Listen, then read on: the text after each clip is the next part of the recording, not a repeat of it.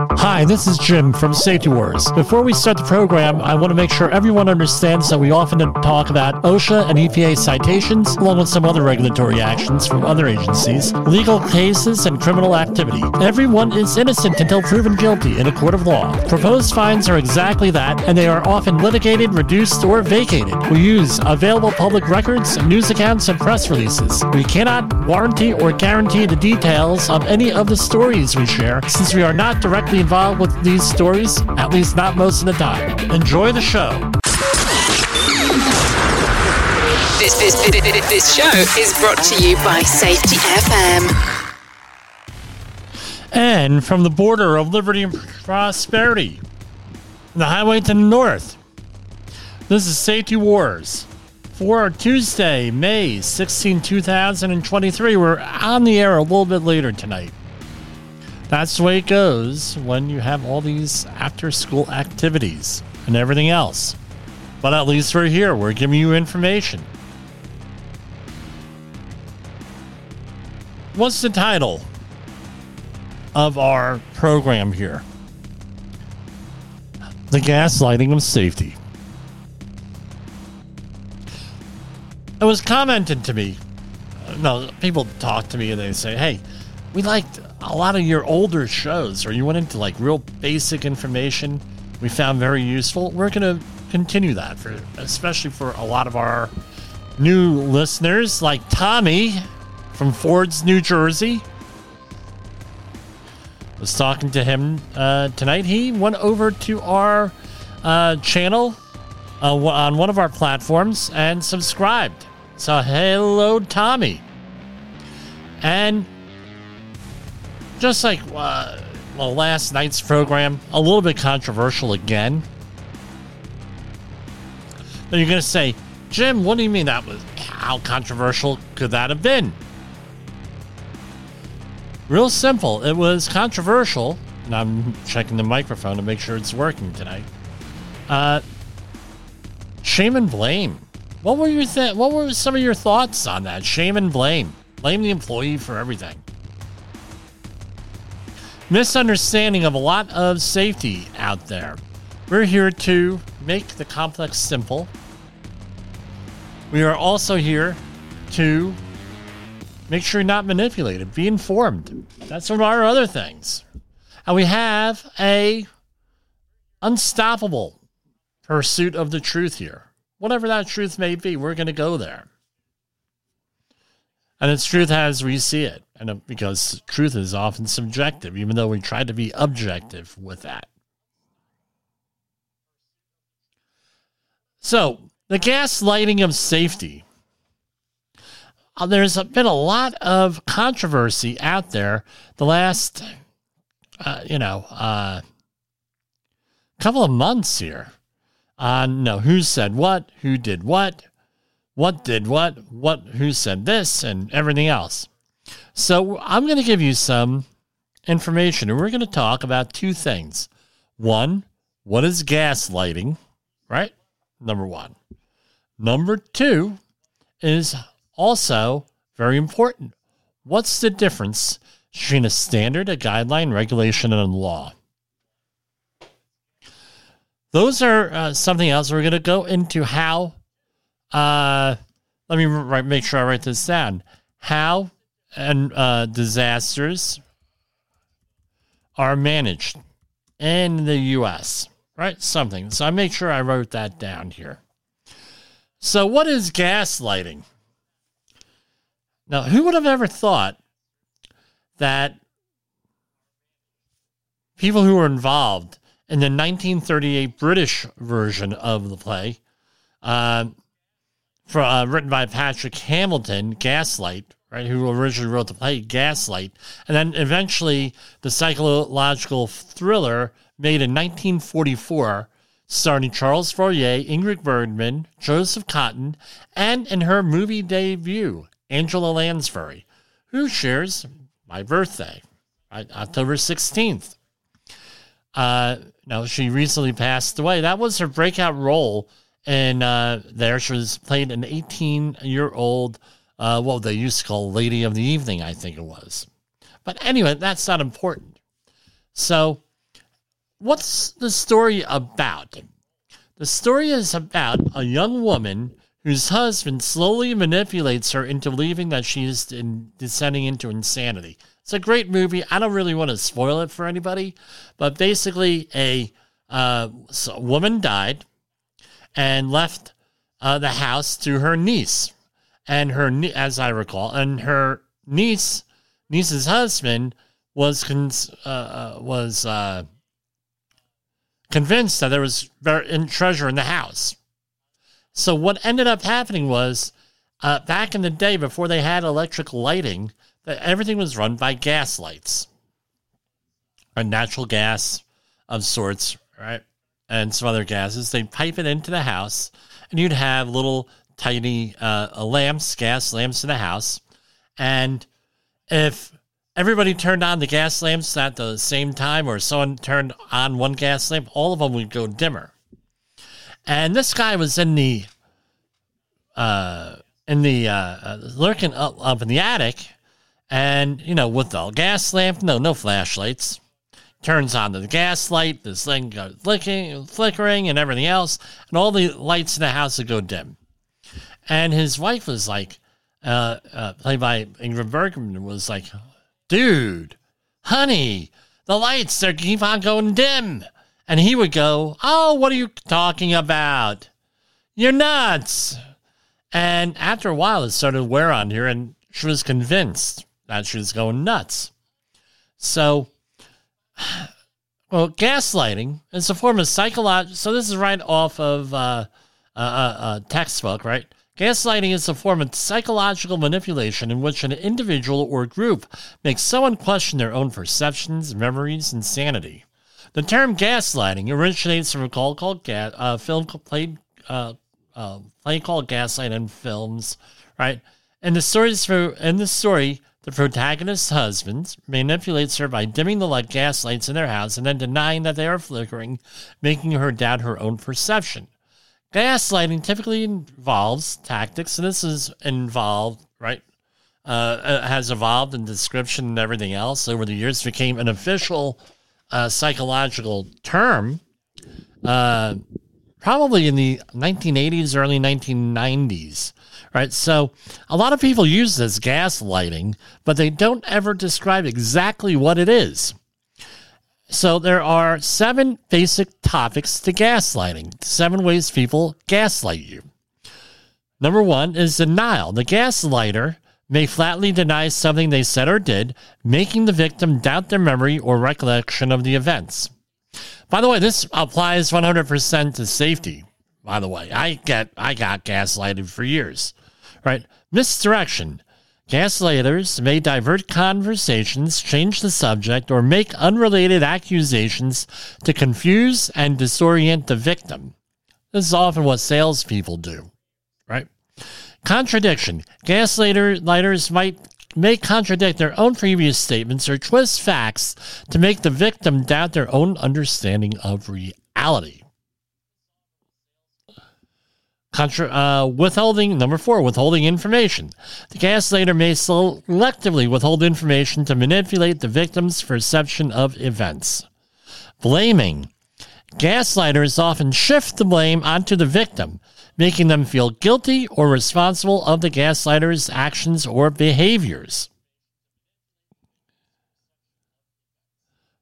Right? Hey, we talked about shame, blame, and retrain last night on the show, right? Where that very well-known company was doing that. The next one, minimization. Gaslighters may downplay the victim's emotions, concerns, or experiences, making them feel insignificant or overly sensitive. Have you ever had anyone say, oh, you're so sensitive. You shouldn't be sensitive over that. Oh, that emotion. Well, who gives a shit about that emotion, right? That sort of thing. Isolation. Gaslighters may isolate the victim from friends, family, or support networks. This is what cults do, or people with cultish behavior. You get a new friend. Oh, well, you don't have to hang out with your old friends. You don't have to with your family. Why are you with your family all the time? Right? And then what's the end result? They make it easier to manipulate, control you. That's another one. Gaslighting can occur in various relationships, such as personal relationships, workplaces. Hey, yeah, we know that in safety, or even on a societal level. We're going to talk a little bit more about that now. It is a harmful form of emotional abuse that can lead to a loss of self-confidence, anxiety, depression, and a distorted sense of reality for the victim. Right? And if you suspect you're being gaslighted, what can you do? Call the person on it. Get advice. Get help. As usual, if you have negative thoughts of suicide, get help. All right. That's number one, background information. All right? Gaslighting. Number two piece of background information you're going to need for this. And it's really important in safety that you understand this. All right? 4 things. You have a standard, a guideline, a regulation, and law. By the way, this is supposed to be covered in the first hour of your outreach training from OSHA. What the distinction is with all of this. All right, any of those OSHA outreach training classes, they're really supposed to go into this, with this. Especially if that class, and again, all those classes are supposed to be tailor-made for the audience, especially if that class is tailor-made for safety professionals, for managers. It's very important. What is a standard? A standard is a set of criteria within an industry or organization that describes what specific product, service, or set of behaviors must be adhered to. Standards are often established by professional or trade groups to ensure quality, safety, and efficiency. They are typically voluntary, but can be adopted and enforced by organizations or regulatory bodies. What are some of the, in the safety industry, what are some of these things? It's ANSI, American National Standards Institute. NFPA, National Fire Protection Agency, is another industry standard. American Welding Society, they issue standards. And often, for example, OSHA will refer to those standards. For example, refer to ANSI Z87.1 for eye protection. Refer to what's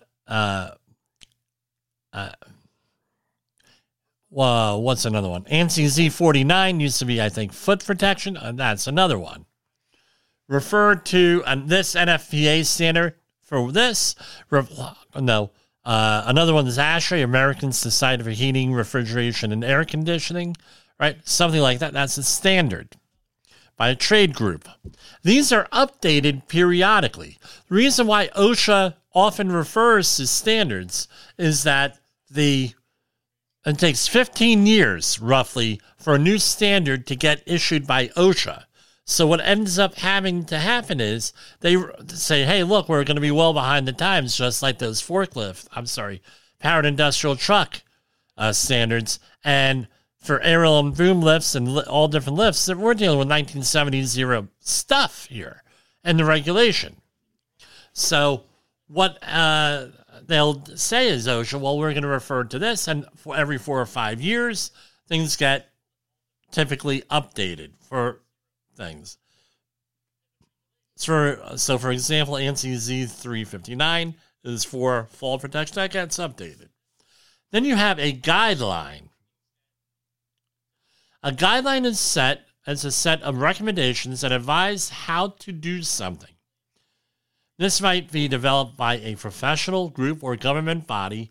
Guidelines are generally not enforceable by law, but they can be a blueprint for best practices in a particular area or industry. Let's talk about this, what a guideline is. Often, they're issued as white papers, what they call white papers, non-reviewed white papers. And They could be a set of guidelines informally done. But when do they really get enforced? In tort law. In the court of public opinion. So what happened here with COVID? Right? Let's talk about this. The CDC and other groups issued guidelines. Now you're going to say, what, are you defending this person? I'm not defending anybody. They issued guidelines. And this is what we think you should be doing. Now let's say that there's a problem. Like you end up in court. Or you end up in some type of litigation. A regulatory action. You were not following those guidelines. Even internally, in a group of people. I get that. I used to get that all the time. Well, you guys did not follow the guidelines. And there was a problem. Yeah, guess what? That happens all the time. Especially in an informal situation. How about from the news? I have a list of companies I'm not going to go into that are in litigation with on their COVID-19 policies and their practices. So now we have guidelines, and the lawyers are saying to them, and I got to speak to a couple of attorneys here. Guess what? They weren't following the guidelines put out by the CDC. Therefore, they're a bad company, and shame on them. And they are liable because they didn't follow the guidelines. Then you get it on the government level. So certain governments, state governments, they didn't follow the guidelines from the CDC. All right? Then you have what is called a regulation. So we talked about standards, guidelines, now regulations. So regulation is a rule or directive made and maintained by an authority. Regulations are enforceable under the law. Regulatory agencies at various levels of government make and enforce regulations, often to protect consumers, fairness, blah, blah, blah. Regulations are usually more specific than laws, providing detailed instructions on how laws are to be implemented. Now let's talk about laws. A law is a system of rules created by a government institution, for example, Congress. So what happens is a law in the United States, laws are passed in Congress. Bills are passed. It does not become law unless one of two things happen. The executive, meaning the president, and on the state level works a lot the same. The president signs that law. Then it becomes a law. Or you have 2/3 of the majority of both houses of Congress go and override the veto. All right? That's how something becomes a law on the federal system. In some of the state systems, it works a little bit differently, where if a governor does not sign a law, then it automatically becomes a law in some states. All right? Now, a law has to be written very specific to delegate an authority to a regulatory agency. So, for example, the Occupational Safety and Health Act basically created OSHA, part of the Department of Labor, and NIOSH, for the Centers for Disease Control, right, as agencies. NIOSH is a research arm. OSHA is an enforcement arm of regulations. And then they are meant to go through a regulatory process, which is promulgating a regulation and publishing it in the Federal Register. And then it goes through a whole regulatory process. It gets reviewed, it gets commented on, may get revised and everything else, and then it becomes a regulation. And you could also have an emergency regulation, which normally doesn't last more than 6 months. However, you have a regulation that has to be specific. My stack of stuff here, right? Let's see here. We have a situation with what is called the Chevron case, which was litigated in the early 1980s, and the Supreme Court basically gave regulatory agencies pretty much carte blanche to do things, and it's there's a case working its way through the court system now, likely to be heard maybe by the Supreme Court. That might be changing in the very near future, but basically carte blanche. Now that we have all of this stuff here, and then you have the general duty clause, which we often talk about here, where you need 4 circumstances for something to be considered the general duty clause. So just so I don't mess this up, right, I am going to read this. I have it all written up because people say, Jim, 4 elements here for the general duty clause. I didn't have the file open. I apologize. So you need 4 different things. You need 4 elements: the existence of a hazard, the recognition of a hazard, feasibility of means of abatement, and you have a failure to implement feasible measures. Okay, you need those 4 under this. Okay, now let's talk about an article that we came across. It was an opinion article by Joshua Phillip. Now, again, you say, well, that's not a factual news article, but it contains some facts in here. All right, this was published in the Epoch Times on May 10th. And this was about the recent Fauci interview in the New York Times of a couple of weeks ago. So, Dr. Fauci, the head of the infectious diseases part of the Centers for Disease Control, right, has gotten a lot of criticism on the handling of this. And what he said here, and this article is pretty good, but let me talk about this.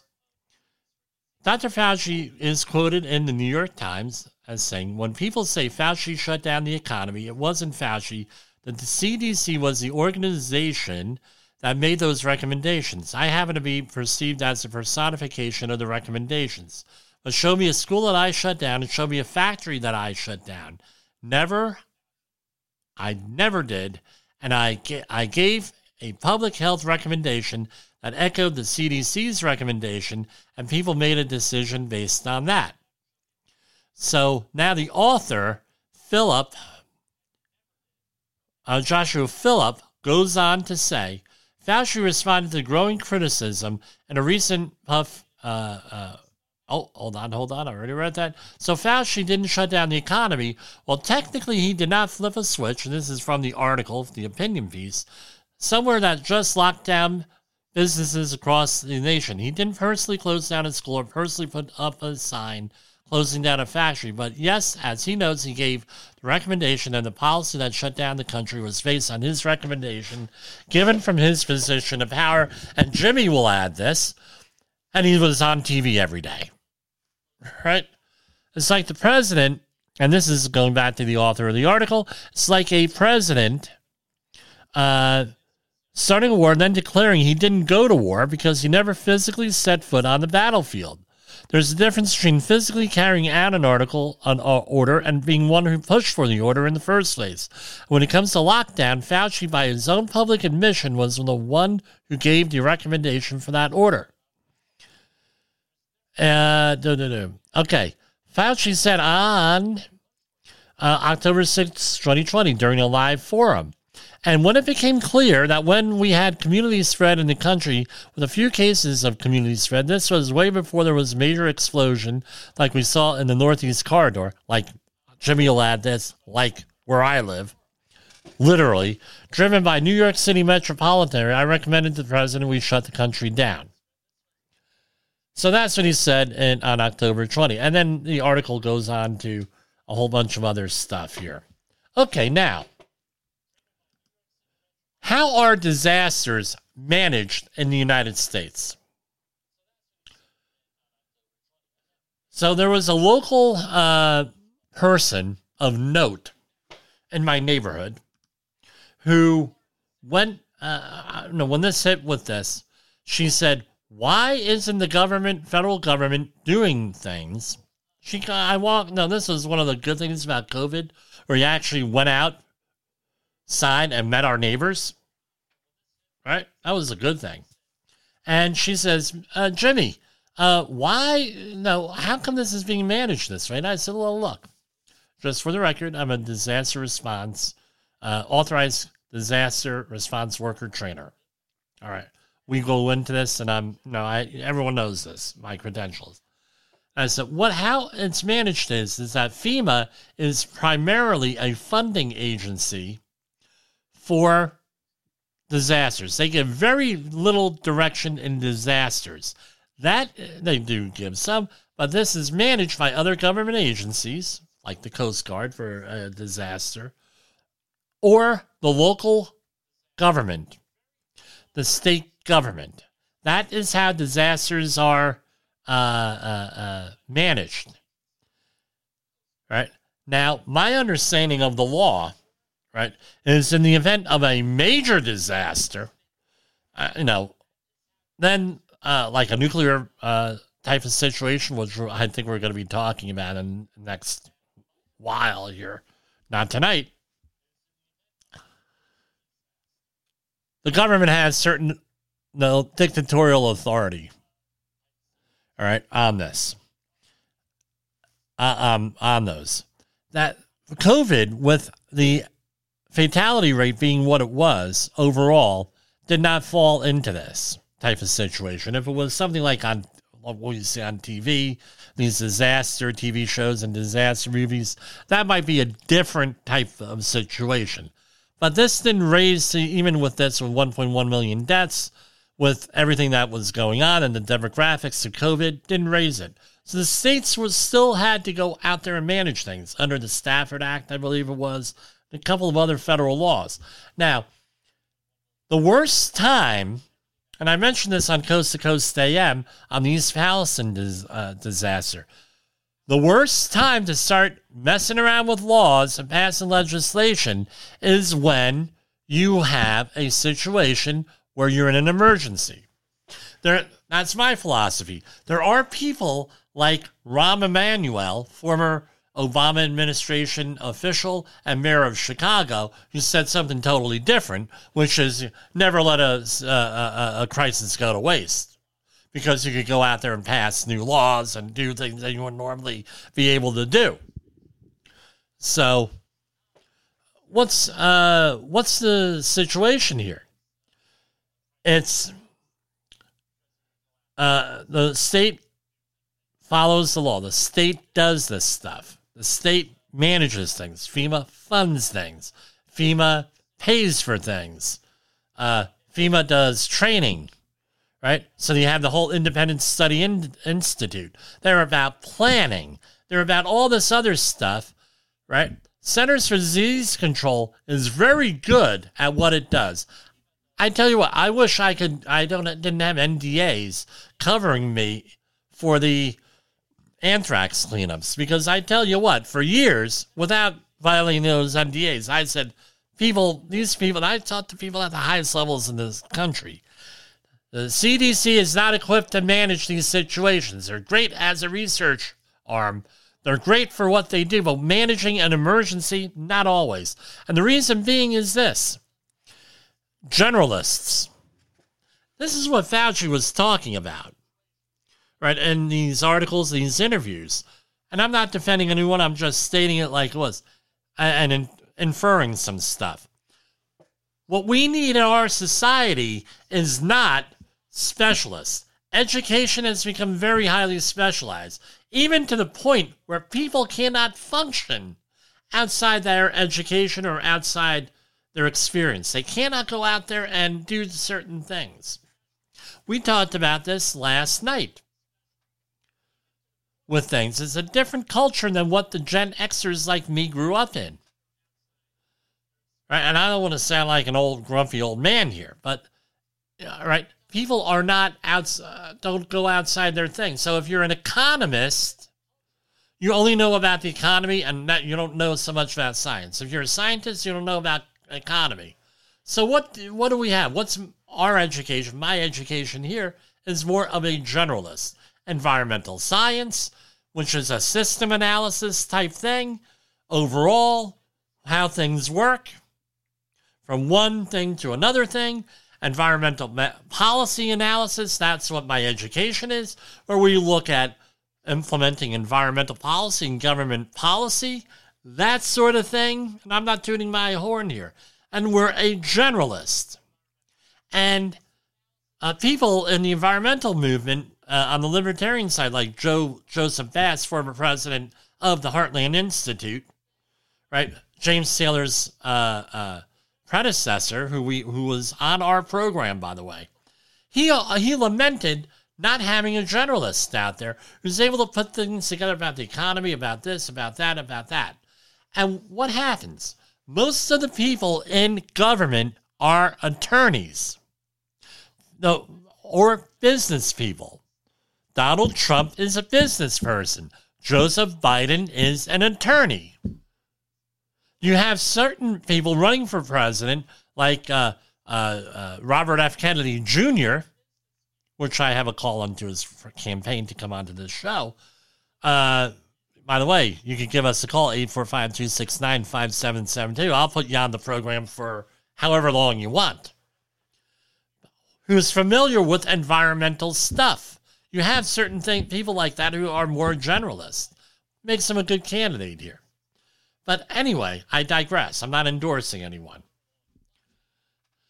I don't make endorsements on this show. But anyway, what's the thing? If we're going to change the law, or we're going to say under certain circumstances, federal government has to be involved, that's what we need to do. If we're going to go out and have decision makers out there, we need to have somebody with more of a general background, more of a general education, certified safety professionals, CIHs, and all the other alphabet soup of credentials that we have in our industry. Perfect for that. A lot of them. Now, let's talk about what we originally did, gaslighting of America. I was fortunate to have grandparents that went through the Spanish flu back in 1918, 1919, 1920. Because I spoke to them before they passed away about this, and they communicated what they went through. What's going on now with this rewrite of history by everybody and these duck and cover moves, whether it's Fauci or whether it's your own organization that you work for, is an issue. Because I tell you what, the workers that got fired, the workers that died, their families at least, workers who got sick are not going to forget so easily on how things were managed here. The antagonism, the blame the worker mentality, that's like I discussed yesterday. Our credibility, folks, is shot to hell in this whole industry here. In the safety industry, I can tell you what, there are people out there that have told me, Jimmy, I will never listen to another one of you freaking safety people again because of the mask mandates. And guess what? We were all under the impression, if you go to Safety Nights, who was a sponsor here, safetynights.com, you go on there and you look back in the archive, you see these people saying, I got along with my coworkers. And then COVID hit. We had to go through COVID protocols, guidelines. Again, guidelines, because the guidelines, if we don't follow the guidelines, we get our ass in a ringer with a regulatory agency or an attorney or bad press. They didn't follow the guidelines. They didn't follow the standards. So these guidelines and standards that are issued became, in fact, law, at least in the court of public opinion and in dealing with the worker. So what happens? We have a situation here where we have to rebuild our credibility. I don't know with some of these folks that will ever be able to rebuild credibility. You're not going to rebuild credibility with the kind of philosophy what we were talking about last night, blame the worker and shame on the worker.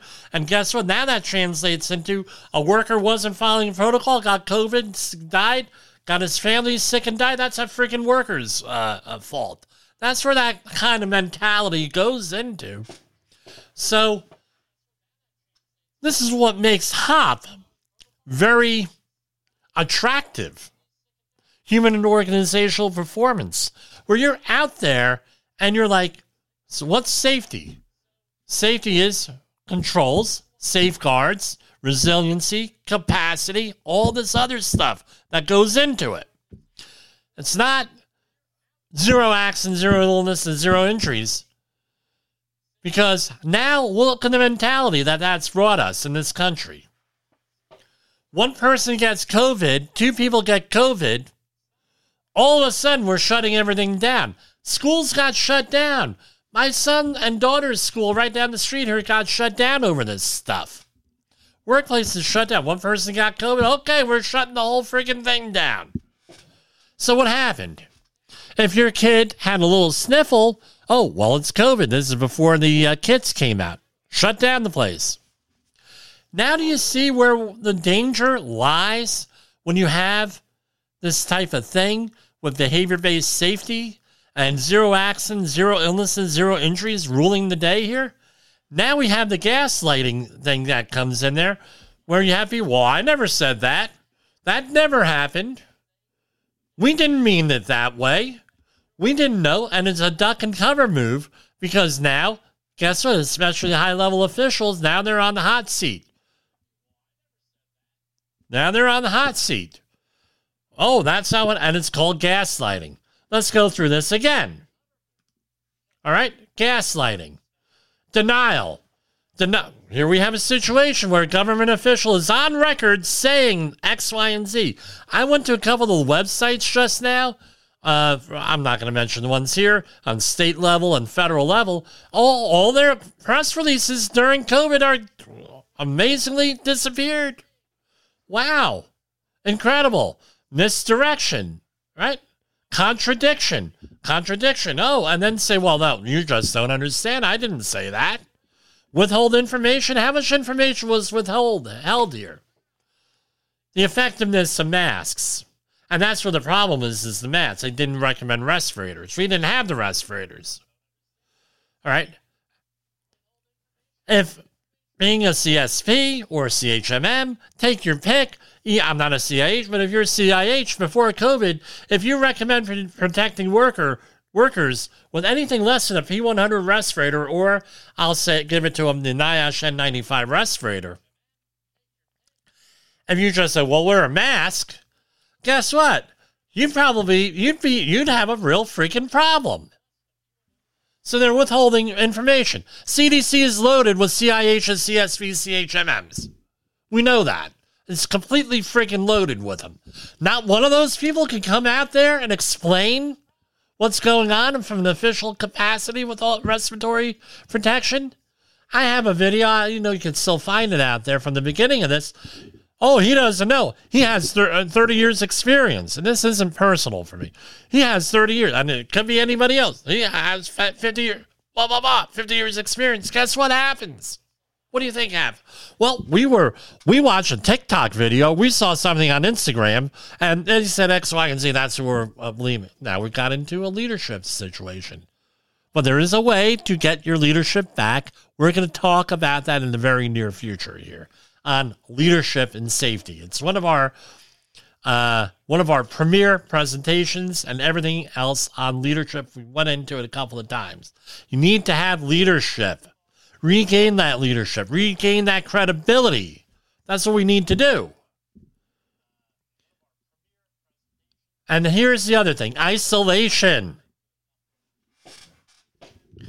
This happened in real time. Part of gaslighting is isolation. Gaslighters may isolate the victim. Oh, it sound familiar?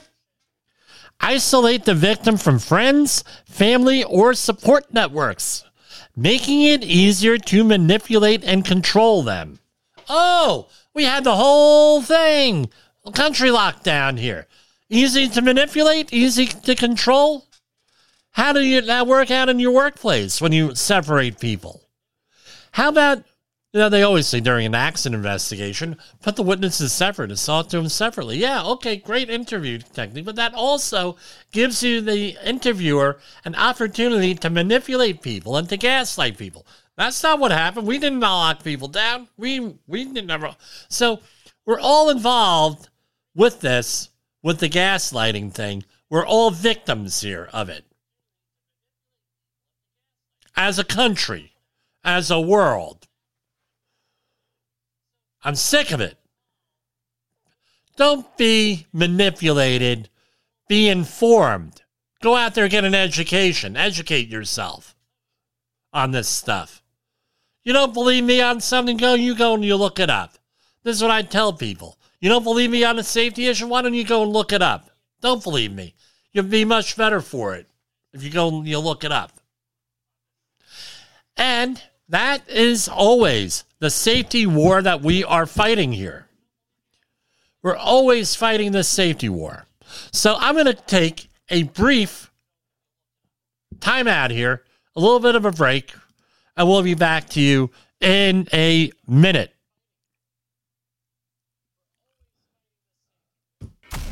In the professional safety community, communication and planning are just a few keys to your program's success. The question many practitioners have is, where do I start?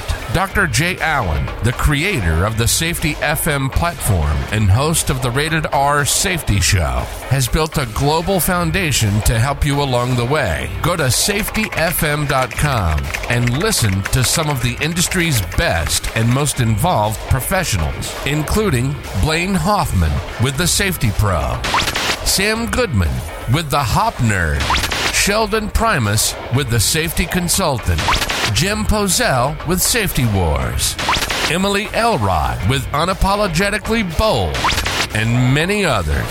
As individuals, we can do great things, but as a team, we become amazing. Dial into safetyfm.com today and surround yourself with a powerful force of knowledge and support.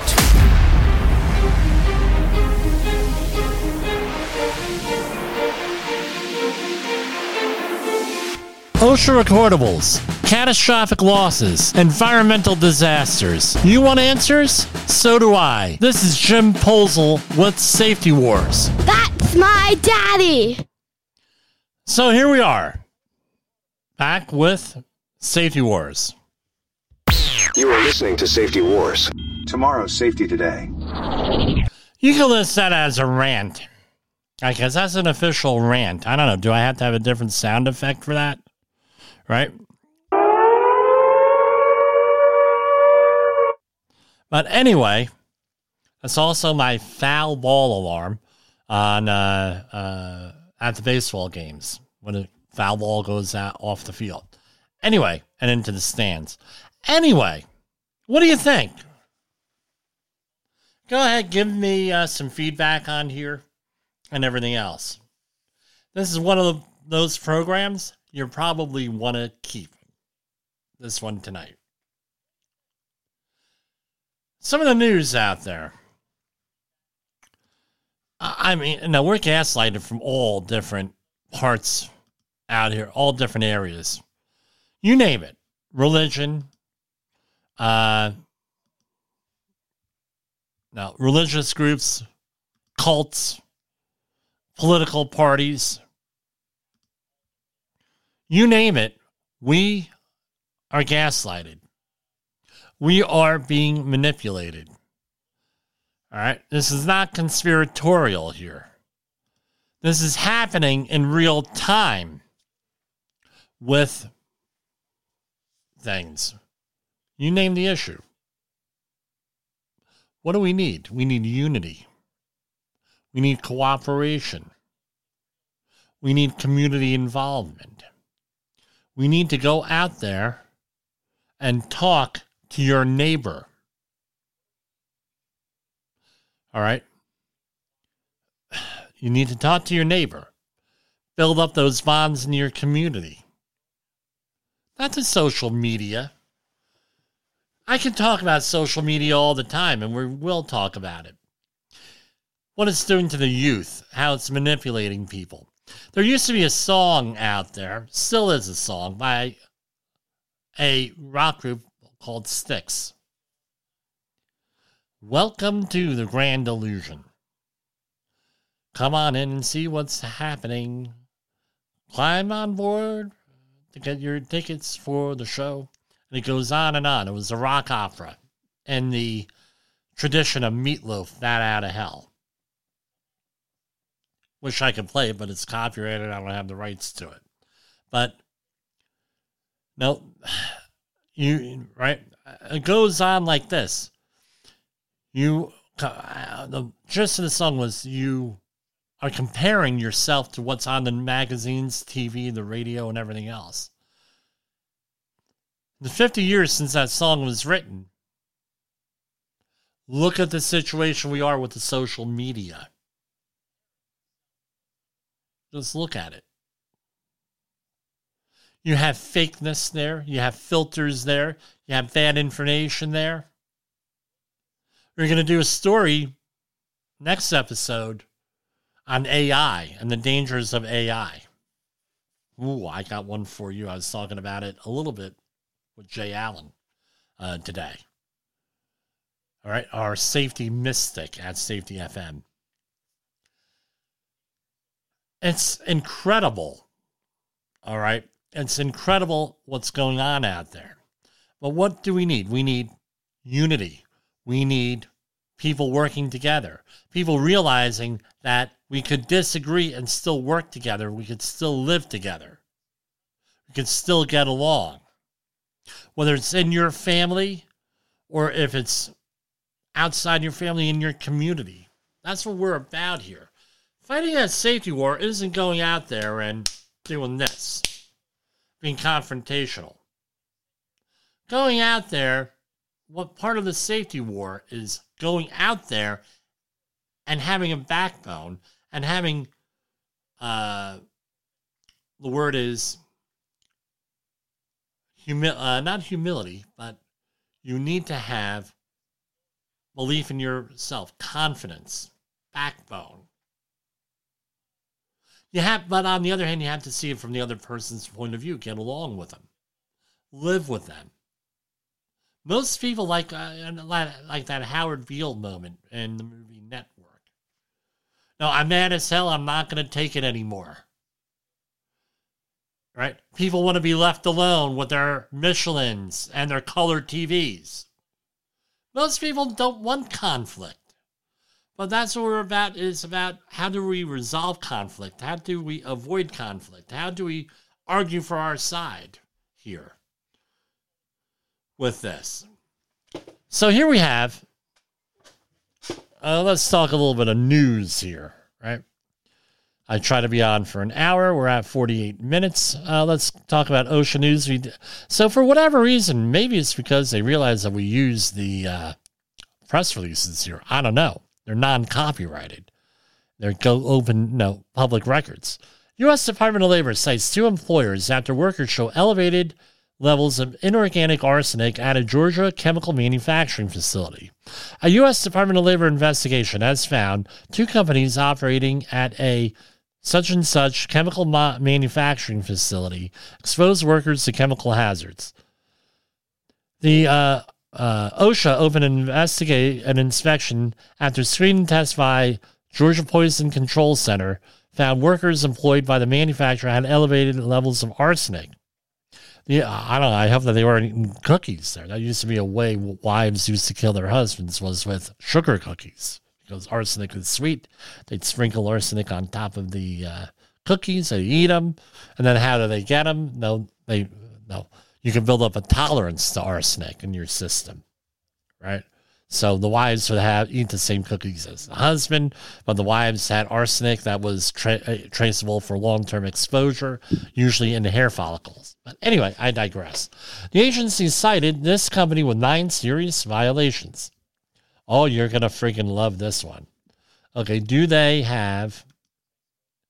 Here you go. And they changed the form here.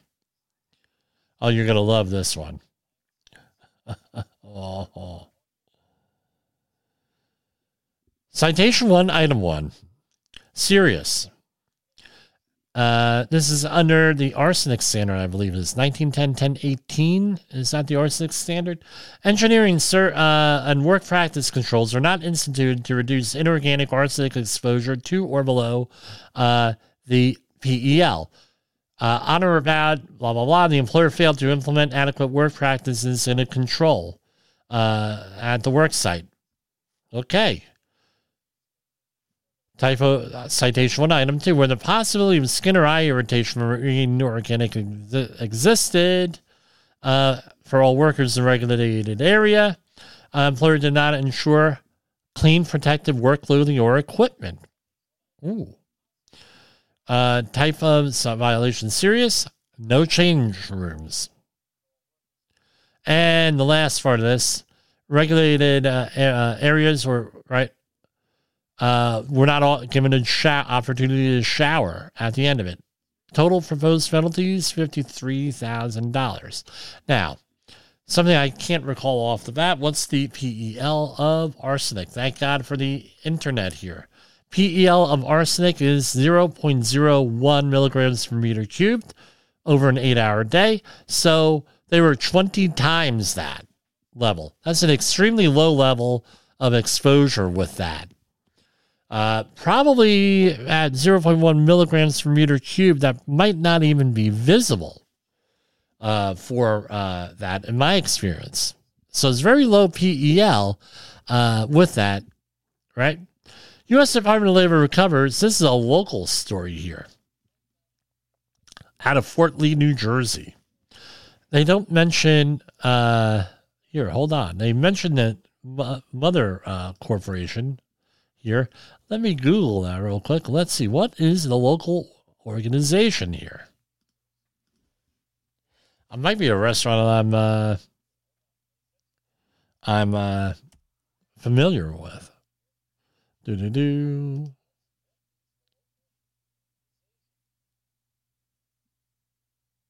Oh, okay.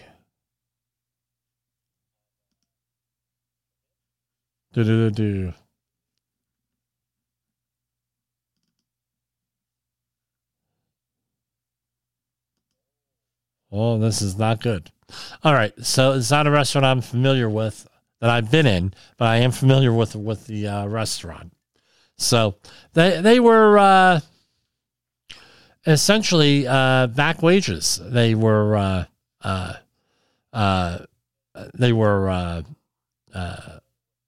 assessing $35,000 in penalties and $300,000 in back wages. For 63 workers at the restaurant, after an investigation found the employer's pay practice violated minimum wage and overtime regulations. Paying employees a day rate, a per diem rate, regardless of the number of hours they worked, which led to overtime violations. Using checks and cash to pay a semi-monthly salary to kitchen staff, and failing to pay tipped employees time and 1/2 of the regular day rate of pay for hours over a 40-hour work week. And the lump sum of everything is roughly $300,000. Right? Wow. Here you have another one. There is another DOL violation for a company. Where is this? In Puerto Rico, where they misclassified security guards.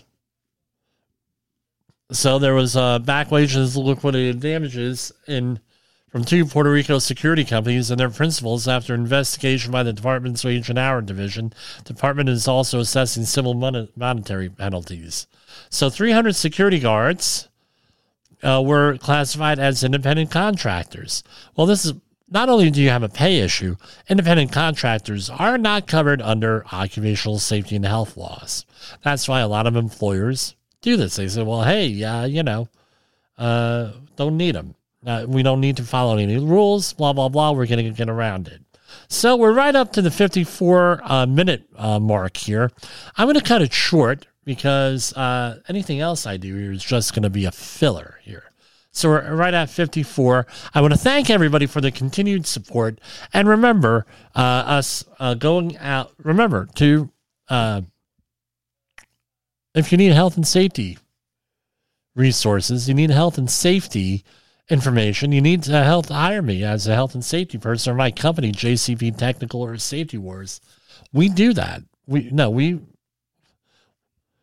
do health and safety training. We supply all different types of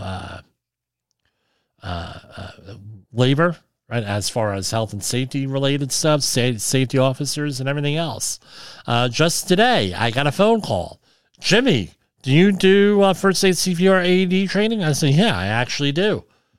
Okay, what's the difference between you and everybody else? We focus on accident prevention and also all the regular topics, and we tell you how to manage accidents. If you're a thing, we have a section in there, how to manage them. That you're not going to get from those community first CPR providers. So we were able to line up a class. So that's what we got going on here. I will see you tomorrow night, or God willing, if not then, the night after. And good night, everybody. Is your safety training old, stale, and hackneyed? Is your safety trainer still preaching good night, everybody version of behavior-based safety? How about safety training that actually addresses your hazards in your workplaces and is not standardized baloney from 25 years ago? Contact the Safety Wars team at safetywars.com or call Jim Posel at 845-269-5772. Remember, if you're receiving this message, you are the solution to unsafe workplaces. The views and opinions expressed on this podcast are those of the host and its guest and do not necessarily reflect the official policy or position It's lemonade. of the company. It's lemonade. Examples of analysis discussed within this podcast are only examples. They should not be utilized in the real world as the only solution available, as they are based only on very limited and dated open source information. Assumptions made within this analysis are not reflective of the position of the company. No part of this podcast may be reproduced, stored in a retrieval system, or transmitted in any form or by any means, mechanical, electronic, recording, or otherwise, without prior written permission of the creator of the podcast, Jay Allen.